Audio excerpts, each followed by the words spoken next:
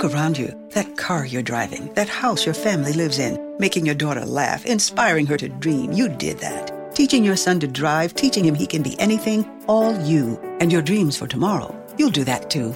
Legacies don't just happen, they are made by you. The important word being you.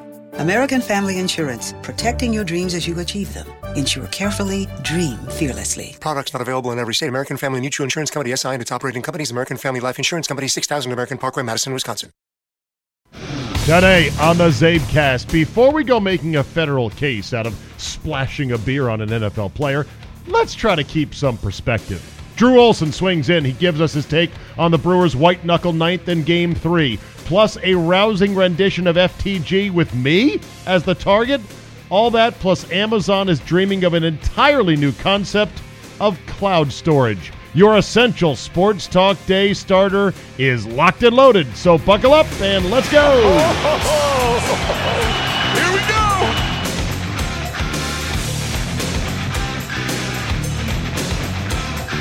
Wednesday, October 17, 2018. Thank you for downloading. Quick update. The Ale coins are going out in the mail as we speak. In fact, I sent the first batch out over the weekend. I think I told you guys this. I don't know if I did or not, but I'll say it again here. There was a bit of a hiccup because my guy, Chris Broussard, who runs the podcast and the website, went to the post office with an envelope that would fit the coin, with the weight of the coin inside of it, like a silver dollar or two, and said, how much would this be? Actually didn't go to the post office, he went to a UPS store. And they're like, 88 cents. He's like, okay, good. So he ordered a bunch of envelopes. He labeled them. I got all the coins, got all the envelopes. I go to take the first couple to the post office, and the guy there says, what's in there? And I go, just a souvenir coin. And he goes, yeah, and he kind of feels the padded envelope and says, no, you're going to have to send that as a parcel. And I'm like, what? I go, how much is that? He goes, cheapest is $3.50. I'm like, oh, no. Good God. No. I said, okay, let me get back to you on this. And so I went home. Because their excuse is, the coins could get stuck in the sorter, you know? And I'm thinking to myself, well, but this is a small padded envelope. If you've gotten your coin already, then you know what I'm talking about. Like, why would they even make a tiny little envelope that's padded like this if people knew the cheapest you could mail it anywhere was $3.50? So I said, oh, hell no on that. So I went and I bought a bunch of stamps that the universal stamp or the Everfree stamp, what do they call it? The Forever stamp. The Forever stamp, I guess, costs 50 cents now. Who knew? Man, the rent's too damn high. Postage rates are going way up. Anyway, I bought a bunch of stamps, and I put 2 stamps on it, $1 worth of postage, well over the 88 cents that was quoted to us at the UPS store, which is not the United States Postal Service, I grant you that. And I said, okay, let's go ahead and send them out. Now, I sent them out dribs and drabs because I wanted to see if they were going to get rejected. I mean, maybe I would gum up the sophisticated sorting mechanism in the United States Postal Service back corridors. And so far, none have bounced back. Now, maybe they're all getting quarantined somewhere in, like, mail violation jail. But if you get your coin, please let me know. Quick email, just a tweet or whatever. And better yet, once you guys do have these Ale coins in hand, I would love it. Nothing would make me happier than to see the Ale coins making their way out into the sports world, to ball games, to picnics, to weddings.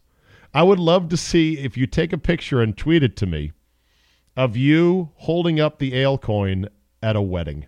That would be hilarious. Or any other function. Should you leave early, flip the coin. See what the coin says. Trust in the coin. Believe in the coin. It's 50-50. Stay, go. Ale coin. There you go. So thank you for all who jumped in as the first run of coins was printed. All right, before we get into the show today and all the stuff I've got, Drew Olson's going to swing on by. I want to talk about the Tyreek Hill beer to the face thing. But before that, the NBA season began last night. And you know what? That's great. I love it when we have all 4 sports burners lighted and going at once. Love it. Football, hockey, baseball, and now basketball. I love the 4 burner sports. It delights me to no end. That said, as much as I like the NBA, and I really don't mind it at all, it's a colorful, fun, flamboyant, full of characters, full of feuds, very photogenic, very social media-genic, big personalities, great nicknames, easy to follow league. Much as I like the league, and I don't really pay too much attention now until, say, at least April or May, I can't.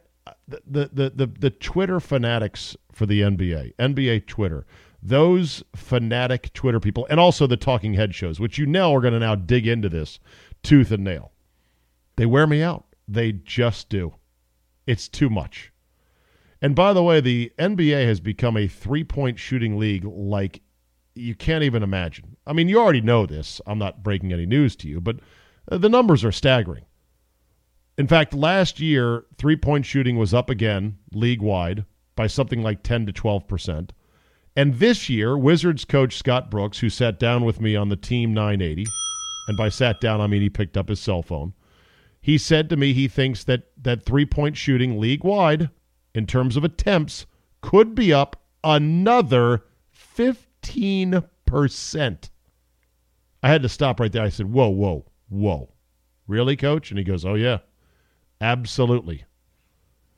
I said, that would be incredible. I mean, at some point, you can't take any more threes than you're already taking. It really becomes the comical quote that Walker for the Boston Celtics, former Antoine Walker, former Kentucky Wildcat, purportedly said to a Japanese reporter at the All-Star game. I can't find this quote. If anyone out there wants to noodle around and find it for me, Google it. If you can remember this particular anecdote, I'd love to get a hard piece of evidence showing it. The rumor was that a Japanese reporter asked Antoine Walker at the time, why do you shoot so many threes? Now, this was 15 years ago, probably 10 at least. He didn't shoot a lot of threes compared to today's NBA. But when the Japanese reporter asked him, why do you shoot so many threes? Antoine Walker allegedly said, anecdotally said, according to lore and legend, quote, because there are no fours. Great answer, survey says. Ding! Number one answer on the board. How more perfect can you get than that answer?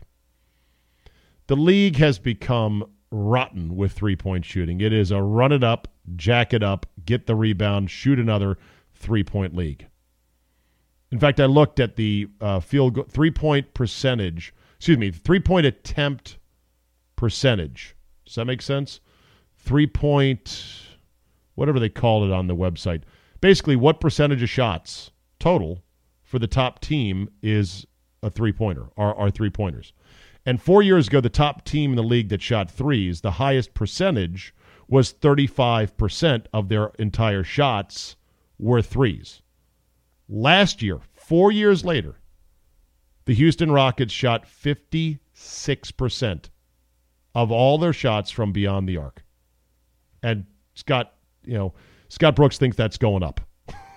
Okay. Some would say basketball is being ruined by this. They have a point to an extent. Basketball is being ruined by the three-pointer, overuse of it, and super teams like Durant and the Warriors. Fair points. Football's been ruined by the roughing the passer rule and by replay, says me at least, and Goodell. Baseball's been ruined by the shift and bullpenning now, some say. Golf is being ruined by everyone being able to hit the ball 330 yards, some would say. Is there any sport of ours that is not getting ruined? Let me know. Is there any sport better now than it was 10, 15, 20 years ago? I'd love to know. All right, let me talk about this Tyreek Hill beer to the face on Sunday night. Out of bounds, inappropriate. I'm glad the fan has now been banned from future games at Gillette. He may even be prosecuted. I heard that there was some initial charges of disorderly conduct as well as throwing an object at a sporting event. These are misdemeanors. He's going to get off with a parking ticket-like fine. I'm pretty sure. In fact, I don't think there's very much deep case law about pouring a beverage over somebody's head or in somebody's face. It is impolite. It's not the way we want fan-player interactions to go. But let me just remind everyone about Tyreek Hill, okay? Because we're not good at remembering things, and we're not good at saying, hey, don't ever forget about this guy. We just brush things under the rug. And I'm not saying that Tyreek Hill hasn't made great strides in his personal life. He apparently has. He's stayed clean and out of trouble once he's turned pro. That's to be admired, I guess, and respected. But let's not forget who he is. The fact that Tyreek Hill got his panties in a bunch and said, I want this guy prosecuted, is a little bit rich given the fact that Tyreek Hill got kicked off the school team, kicked off his college team at Oklahoma State because when he was 20 years old, he choked his girlfriend and punched her in the stomach while she was pregnant. According to the story, Hill was in his apartment, who was 8 weeks pregnant. She got a text message from someone saying Hill had been hitting on high schoolers. According to the police report and court testimony, Hill then threw her phone and laptop into the hallway and shut her out of his room. When she re-entered, Hill hit her in the face, choked her, and punched her in the stomach. He put her in a headlock and then put external pressure on her neck that compressed her airway, according to the statement in his guilty plea. But wait, it gets better. The officer that arrested him for the Stillwater Police Department noted her injuries and then went to Hill's apartment to arrest him. When there, Hill said he's only being arrested, quote, because I'm black and she's white. The officer said Hill told him that as he was being placed in custody. So that's who Tyreek Hill was as a 20-year-old. Again, okay, he's come a long way, but the fact that he's getting all, someone threw a beer in my face. Okay, you of all people should just maybe roll with it. And it should be pointed out, he ran right up to the fans as if to say, ha, how about that? I scored a touchdown. Now, did he point at him? Did he taunt him? Did he do anything? No, but he made it look like, oh my God, I'm running so fast I can't slow down. Bullshit. He can slow down. He can cut on a dime. He can accelerate on a dime. It's not hard. He could have crossed the goal line and then just peeled to the right and, like a skier coming to the end of a ski jump, just peeled it and stayed clearly in the end zone away from the fans. He didn't, because it's a subtle form of trash talking. I just scored on you again, third time tonight, and I'm faster than everybody on your team. Ha ha, suck on that. And then someone, throws a beer on him. And now it's a federal case? Okay, let's all just keep a little bit of perspective. All right, time for Drew Olson, who had a particular double dilemma on Monday night in the heart of cheese country. So, Drew, you were at the Packer game last night. Is that correct? Oh, this is the duality of Drew. This was decision time, and I want to ask what you would have done. I went to Green Bay yesterday to do my show, which from noon to 3, this last hour of which was the End Zone with Antonio Freeman. He was in Green Bay. I was at a bar in Green Bay from noon to 3. Free was going to join me, but he didn't, so I was solo at a very crowded bar, by the way. It was packed at noon. Oh, those are for a 7:30 game, 7:15 game. Am I supposed to be surprised at that, given the state of Wisconsin? Not. Of course not. It was packed, and it wasn't just. I'm sure this place does well. It's Anduzzi's Sports Club. I'll give them a little pop, but I'm sure they do well for lunch. But on a game day, people were jerseyed up. These weren't people grabbing a chicken salad and then going back to work. No, there was a Bloody Mary bar, geared up, tuned up for the game. Fair amount of 49ers fans and everything, right? So then I headed over to Lambeau Field after the show. It was about 3:15, and my duties were to do a pregame show on the ABC affiliate that I do work with occasionally here, because the game was on ESPN, but it has to be on the mark in Milwaukee. It has to be over the air, which would be ABC. So that would be ABC, and that's where I work. So I did an hour pregame show from 6:15 to 7:15. So all right, good. My options were go upstairs to the press box and try to half-assedly watch the Packer game and then run back to the TVs and watch the Brewer game, or do both. or sit at a table and watch both games on TV while in Lambeau Field and ignoring the huge windows of the press box, or get my ass in the car, drive home, and try to be home in 2 hours to watch the end of both games. What would you have done? Well, that's a tough and loaded question because I'm not from there, and this would be a special event for me. Yes. So I think I would have gone to Lambeau and watched the Packers in person while keeping an eye on the baseball game. Okay. Best I could. I'm going to bet that you drove home to see the end. That's exactly what I did. So I experienced much of the night like it was the 1930s. I was on the radio. Oh, I made it. Absolutely, because there is nothing better than driving through Green Bay or on the highways and byways around Green Bay when the Packers are playing. Oh, it's delightful. It's exhilarating. It's your own express lane. That's exactly. I hardly had to take the cruise off, Dave. I know. Set the cruise at 82 and I'm going. That's why I invented the ale theory. Always leave early. And then when you leave early, you're just blowing out of a stadium or out of parking lots. You're like, this is better than winning the damn game. Now, you were listening to one of the two games on the radio. Did you have your phone set up to stream video of one of the two games? I did not know. Why? Because you're a good driver and you don't want to drive recklessly? Yeah. Or you don't have the data plan to do so? A little of both. I have the data plan, but I just didn't want to. I didn't feel like tuning it up and firing it up. And what I did was, I go up there enough, but I'm still not fluent in, all right, who broadcasts the Packers up here? I know it's on FM and AM, and I'm looking for the Brewers game. And then finally, I'm like, okay, screw it. I got satellite radio, right? So I fire up, and it turned out the NFL channel, NFL Network, and MLB channel right next to each other. I had to hit one button to go back and forth and toggle between the broadcasts, which was easy. I had Kevin Harlan and I think Dan Schulman. So you were flipping back and forth. So I flipped, yeah. And why baseball didn't you, allows you to do that. Why didn't you try to stream the game on your phone radio-wise, like the baseball game? Because ESPN, on the ESPN app, will give you an easy listen to the games. I listened to Dan Schulman call the game while I was mowing the lawn on Saturday. Yeah. And enjoyed it immensely. I think Dan Schulman is a really good broadcaster. I was splitting my attention. And then when I got closer to Milwaukee, I switched to the locals so that I could hear Wayne Larrivee and Bob Uecker. But that got me the first hour. And I was home in plenty of time to see the exciting finishes of both games. Well, I know. It's hard to beat the home experience. Now, at home, you still don't have more than one TV. I do not, no, in my setup. When's that going to change? Actually, there is a room where I can sit. I can stand between two or sit between two and see two. So yes, crane your head like I have to turn like I'm watching a tennis match or something. But so did you dial up one of the games on your phone or iPad? I did not. No, the Brewers. When the Brewers got to the ninth inning, I was hard down on the Brewers. Okay. And then I said, "Oh, what's going on in the Packer game?" I DVR'd both, obviously, but I was like. When the Brewers were in that ninth inning, there was no way I was watching the Packer game. Even though I knew that it was getting good, then I flipped over and it was getting real good. What a night, though. Let's start with the Brewers, and let's start with the Craig Counsell logic on Hader.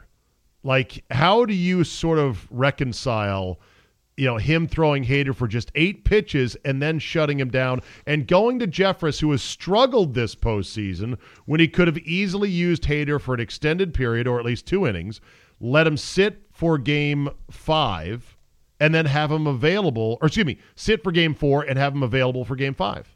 If you'd have asked me to bet going into game 3, I would have said he's using Jeffress at some point. Maybe even if it's 8-0, he'd have used Jeffress for an inning to get him back out there, get him back on the horse. Try to get him right. That's what he likes to do. When a guy spits the bit, like Corey Knebel spit the bit a few times this year as the closer, he's out there the next night. Like they want to get him in as soon as possible. That's kind of a Craig Counsell philosophy. And up 4-0 in the ninth was a perfect get-right spot for Jeffress. That was a soft landing spot. It should have been low leverage, but he turned it into a high wire act. But it worked, and now he looks like a genius.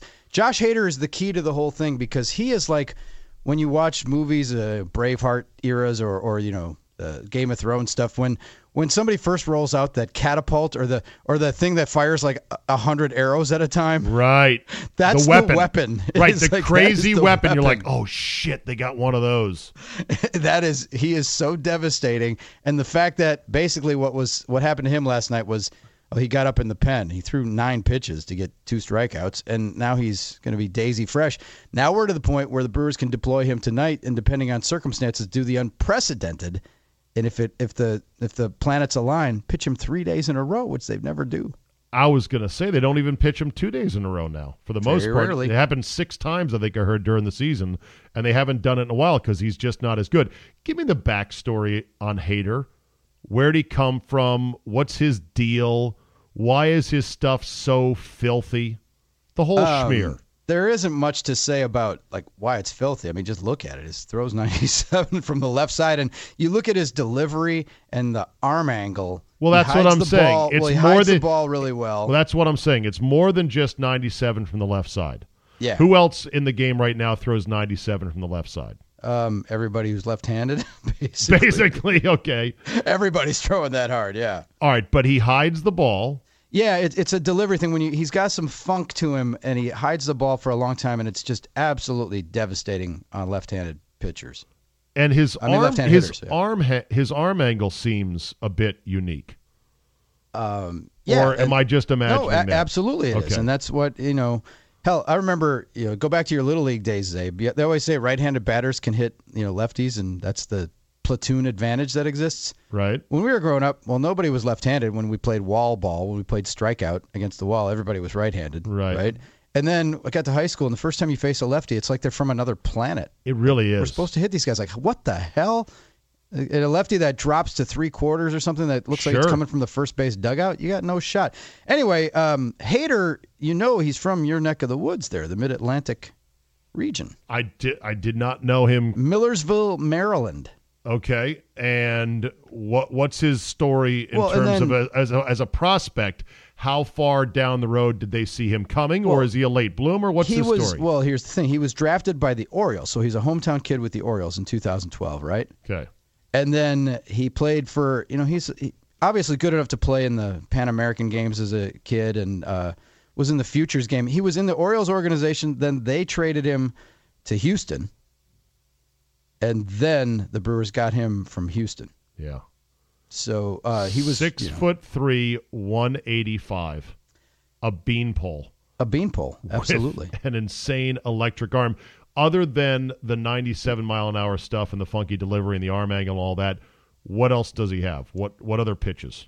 Well, that's just it. I mean, basically fastball, slider kind of thing. So slider. Okay. No real curveball to speak of. All the time, people say, "Well, why isn't he a starter? He's a great pitcher. Why don't you make him a starter?" And they thought, well, he doesn't have that third pitch to help him through. Right. Kinda. Right.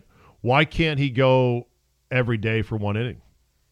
Well, they don't want to do that because he's the Andrew Miller. That's the model that they had. The beautiful thing is that he was stretched out enough to go to, and he's so devastating in that stint that they just, why would you want him to be? Like, he's so effective, and why wouldn't you?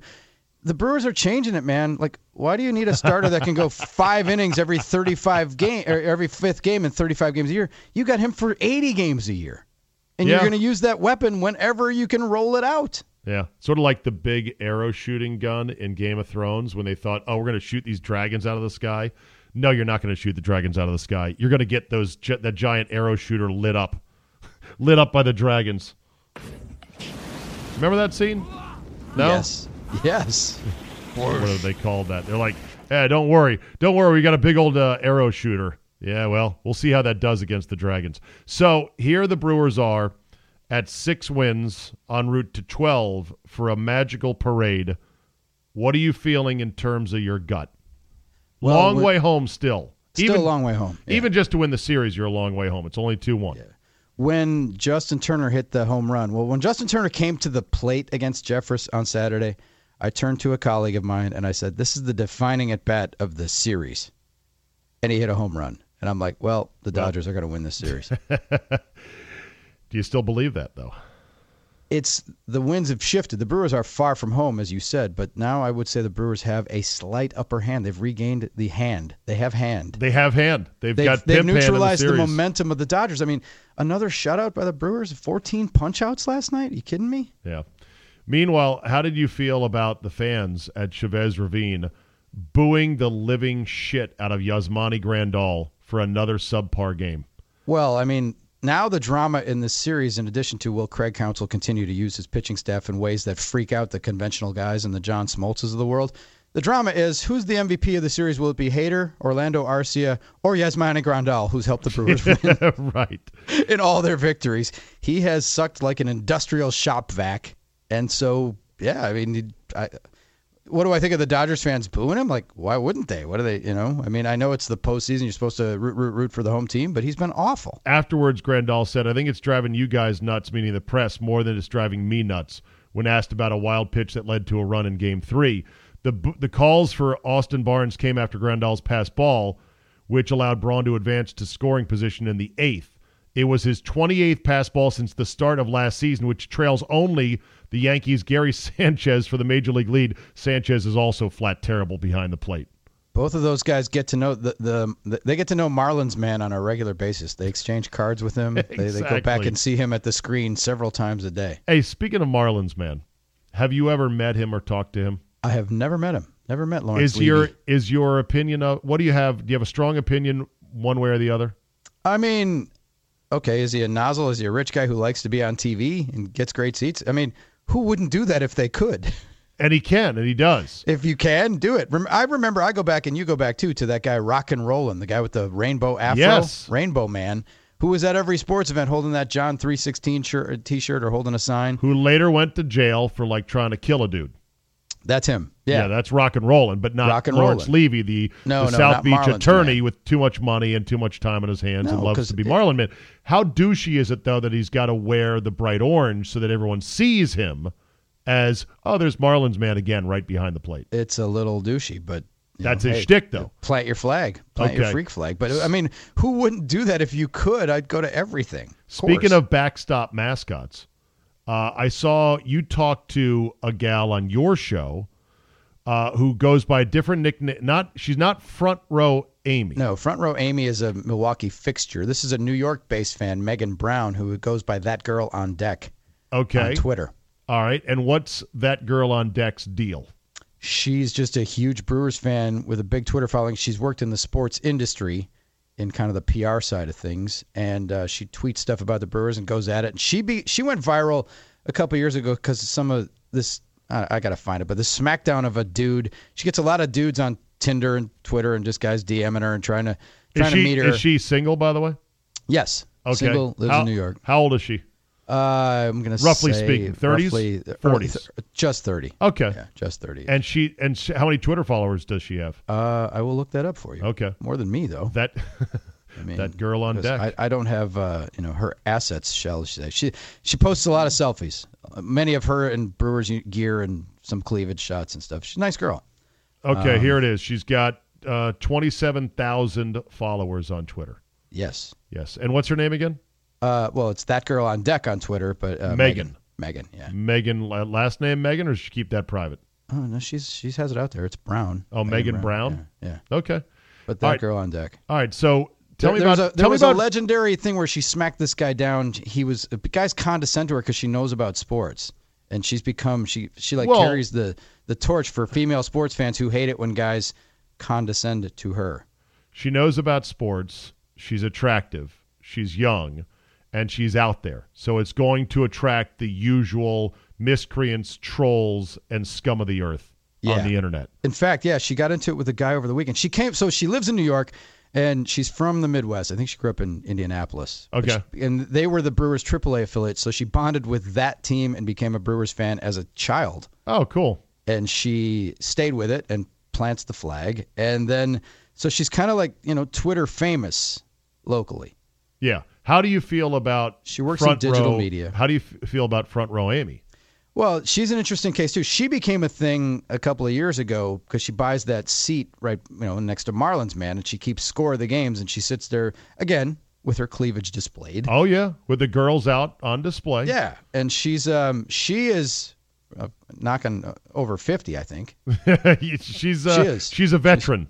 Let's put it that way. Well, yeah, and she's been in the bigs a long baseball time. Freak. She's married. She lives like an hour and a half north of the ballpark and drives in, and she buys a partial season ticket package. For that package, one seat, because, family's finances or whatever, and she buys that one seat and goes by herself. And she's married, and her husband doesn't like baseball that much, so she does it. It's her passion. Okay, and cool. She goes and sits and keeps score, and she's also a really nice lady, and fans take selfies with her and stuff, but you don't bother her during the game because she's hard down scoring every pitch. She is dialed into every pitch. Cool. Well, that's good then. I'm glad that she is. I'm glad that she is not like people don't roll her eyes like, oh God, that attention seeker. Yeah. So what happened with Megan was she had somehow I didn't even ask her like where she was sitting when she was on my show Friday on her way to the game, but she sat next to Marlins man. I know. She had that seat. Right. I don't know how, but she swung it. So yeah. I would love to know if a team has ever prevented Marlins man from getting one of those seats. One would think, right? I mean, like, how do we block Marlins man from view of the front row or somewhere? He's not always front row. Sometimes he's like second or third row. He's a little bit cocked off to the side sometimes. Right, yeah. But he's right there in the picture. There used to be, speaking of guys you always see behind the backstop, in L.A., there used to be a radar gun guy for the Dodgers, I believe, that had this Panama hat or like this stylish fedora and a mustache, and he was the radar gun guy in L.A. Do you remember that guy? I don't. Okay. I used to see him all the time. You couldn't help but notice him. Like, look at that stylish guy. He looked like he was from some coffee ad.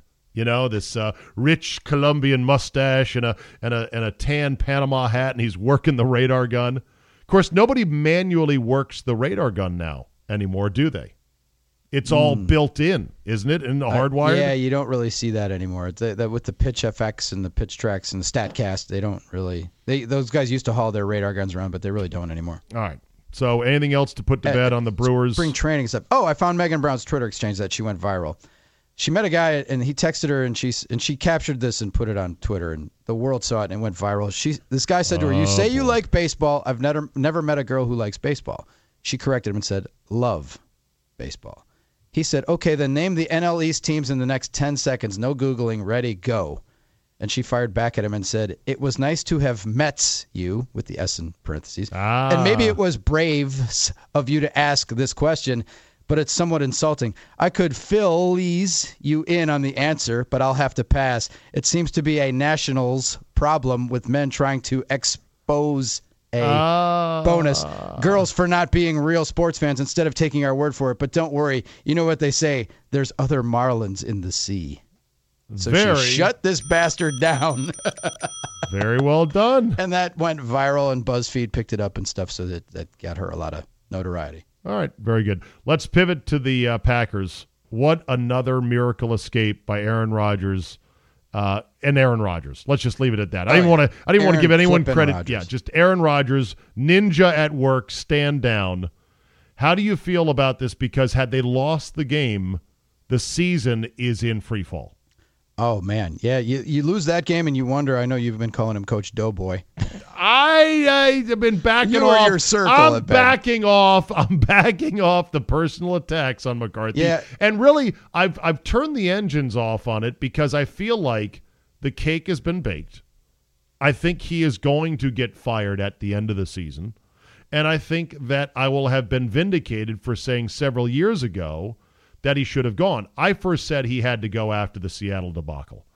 That was when I said, that's when you said it, yeah. You got to cash him out. And there was still a number of fans that said, well, who are we going to get that's better, And I'm like, don't look at it that way. There's a lot of better out there. You don't know. I don't know because I don't interview coaches. I don't talk around league circles about who's a hot young assistant. But this is where the Sean McVays come from, okay? I tell you what, I don't want to rub any salt in your, wound. Your maggot-infested Redskins wound. Ah! But that guy across the sideline last night's a pretty good coach. Who? The coach of the 49ers? Oh, Kyle? Yeah. He's all right. Let's put it this way. He's faced the Packers, I think, going into last night, he was 4-1 against them at Houston at 3 different stops. He's pretty good. He's had pretty good success against the Packers for whatever reason. He's always looked really good when he's designing plays against Green Bay. Here's what drove me crazy is that soon as old man Shanahan arrived and then hired his kid from the Texans, there was already talk of Shanahan after 5 years may step aside and let the kid take over. And I'm like, whoa. Yeah. The old man hasn't won jack shit here. Why are we talking about turning the hardware store over to Junior? But he's a sharp young mind. And is he going to be like he is? I mean, right? But is he any better than Josh McDaniels?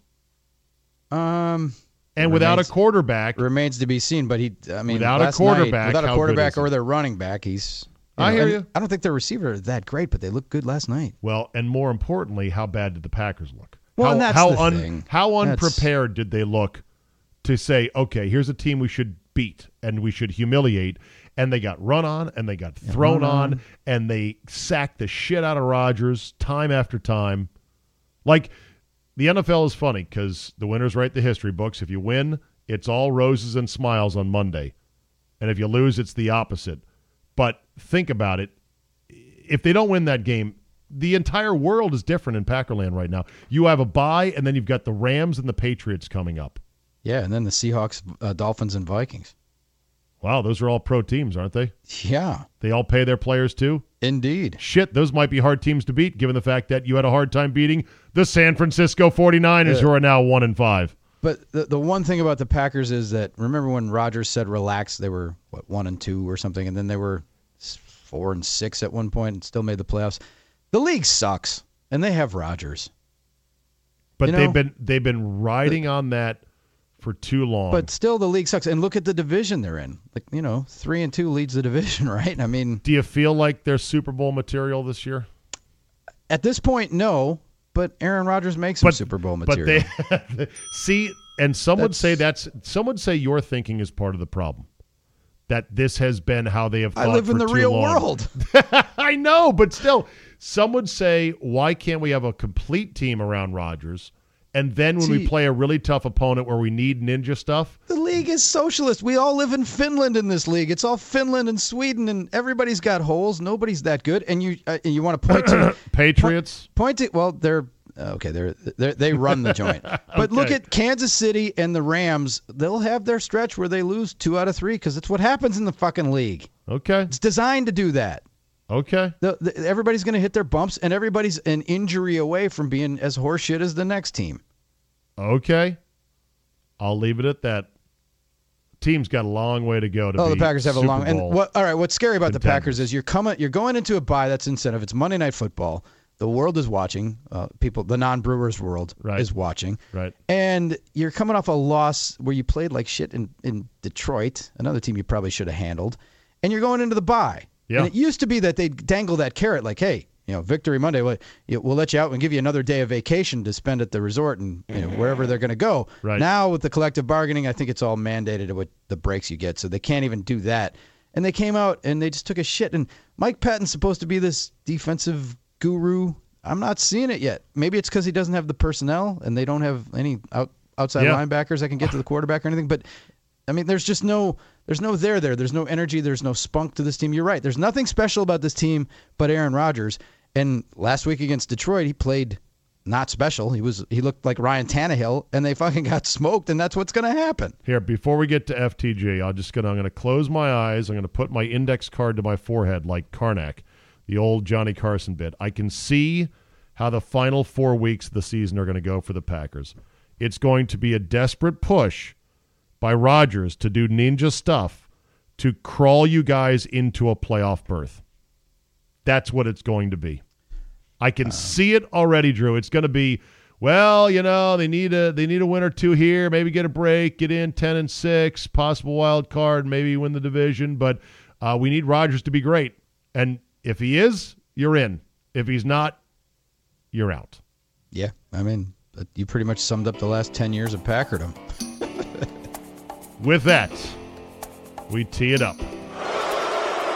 I'm not a good guy.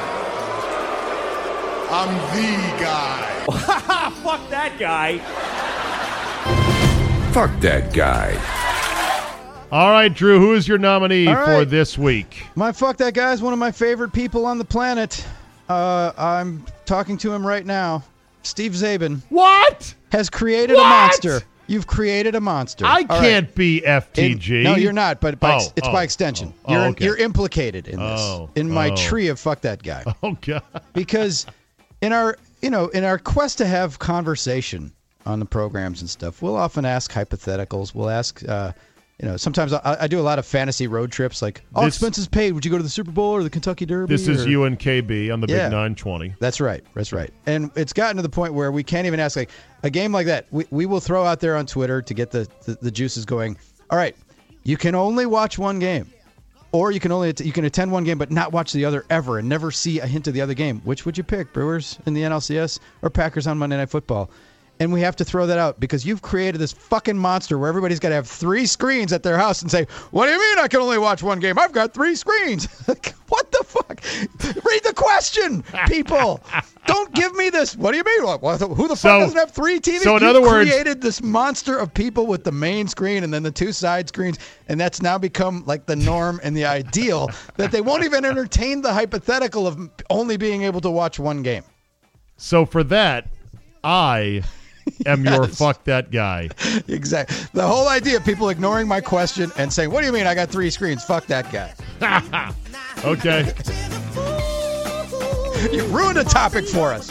Well, maybe it's a bad topic. Maybe it's a topic as bad as, if you could only have a dog or a wife, what would you have? I don't argue. A dog wife.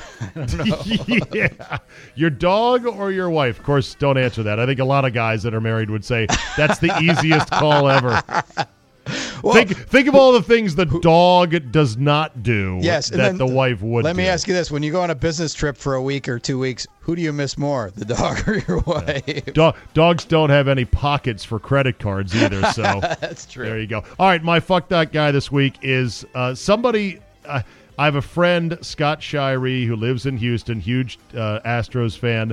He said he was on a flight recently and fired up his Wi-Fi on his phone to watch his beloved Astros, and the guy next to him said, the screen's too bright. Do you mind if you turn it off? Are you kidding me? Hey, fuck that guy. Put your shades on. Get a mask. Hey, Cinderella, close your eyes, okay? You'll be okay. Or just turn away.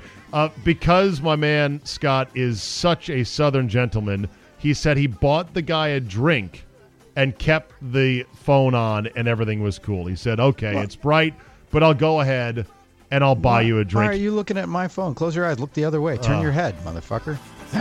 All right, Drew. Fun times. Yes, Follow sir. Drew on Twitter at Drew Olson, MKE. Listen to Drew's show on the Big 920 in Milwaukee as well as iHeartRadio. See you next week, bud. We'll do it. We'll end with this today. You've been seeing the robotics videos coming out from Boston Dynamics. I haven't talked about it a whole lot here on the Zabecast. They are staggering to watch. A humanoid robot, self-powered, no cords, no cables, is doing basic parkour. I say basic parkour because people aren't going crazy. A robot can do parkour. Have you seen real parkour? It's crazy. Anyway, the robot can now jump up some very high boxes, one robotic leg at a time, while swinging its robotic arms out to the sides to help balance and counterbalance itself as it hops nimbly up the boxes. This is fucking amazing.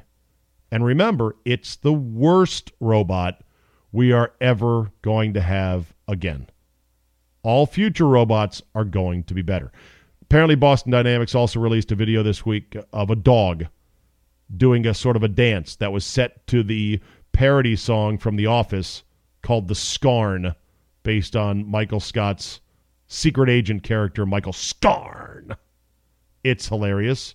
It's also chilling because, holy shit, that's a robotic dog, self-powered, no cables, dancing like it's Michael Jackson.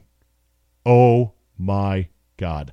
The technology that is coming at us in the next 20 years, and much less 50 years, if for those of us that might make it that far, I'm going to bet the under on that. For me, I'll be 100. But at least in the next 20, by the time I retire, is going to be staggering. It's going to get quicker and quicker. They're going to build and build on things. It's going to be insane.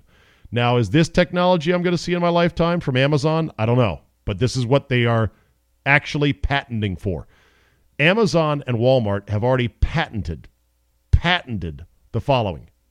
blimp-like warehouses that will float 1,000 feet in the air, armed with drones ready to deliver toothpaste, toilet paper, or other essentials right to your doorstep as if they were flies. Get the fuck out of here. You gotta... No. In my lifetime, am I going to see that? Just driving down the road, or not even driving, riding in my driverless electric vehicle, looking up at the sky going, it's another Amazon cloud with supplies. It's another Amazon toilet cloud. Good, there goes some toilet paper. I mean, I guess so, right? Why not? If they're building autonomous warehouses right now, but at some point, shouldn't we just get off our asses and go somewhere to go get the stuff we need, including toothpaste and toilet paper? If you stock up on that stuff, it's not perishable. It will last a long, long time. All right, that'll be it for today. Thank you for listening. Download, subscribe, comment, and like. Tell a couple of friends, maybe 3, maybe 10, who knows. Premium Zabe can be had at zabe.com/premium. We have another monster week of football, 5 Ways Friday coming. Mike Mayock has agreed to join us as a guest. I really like Mike's work on the NFL Network, and especially when it comes to scouting. Mr. X also gives his picks this week and charts and the whole thing.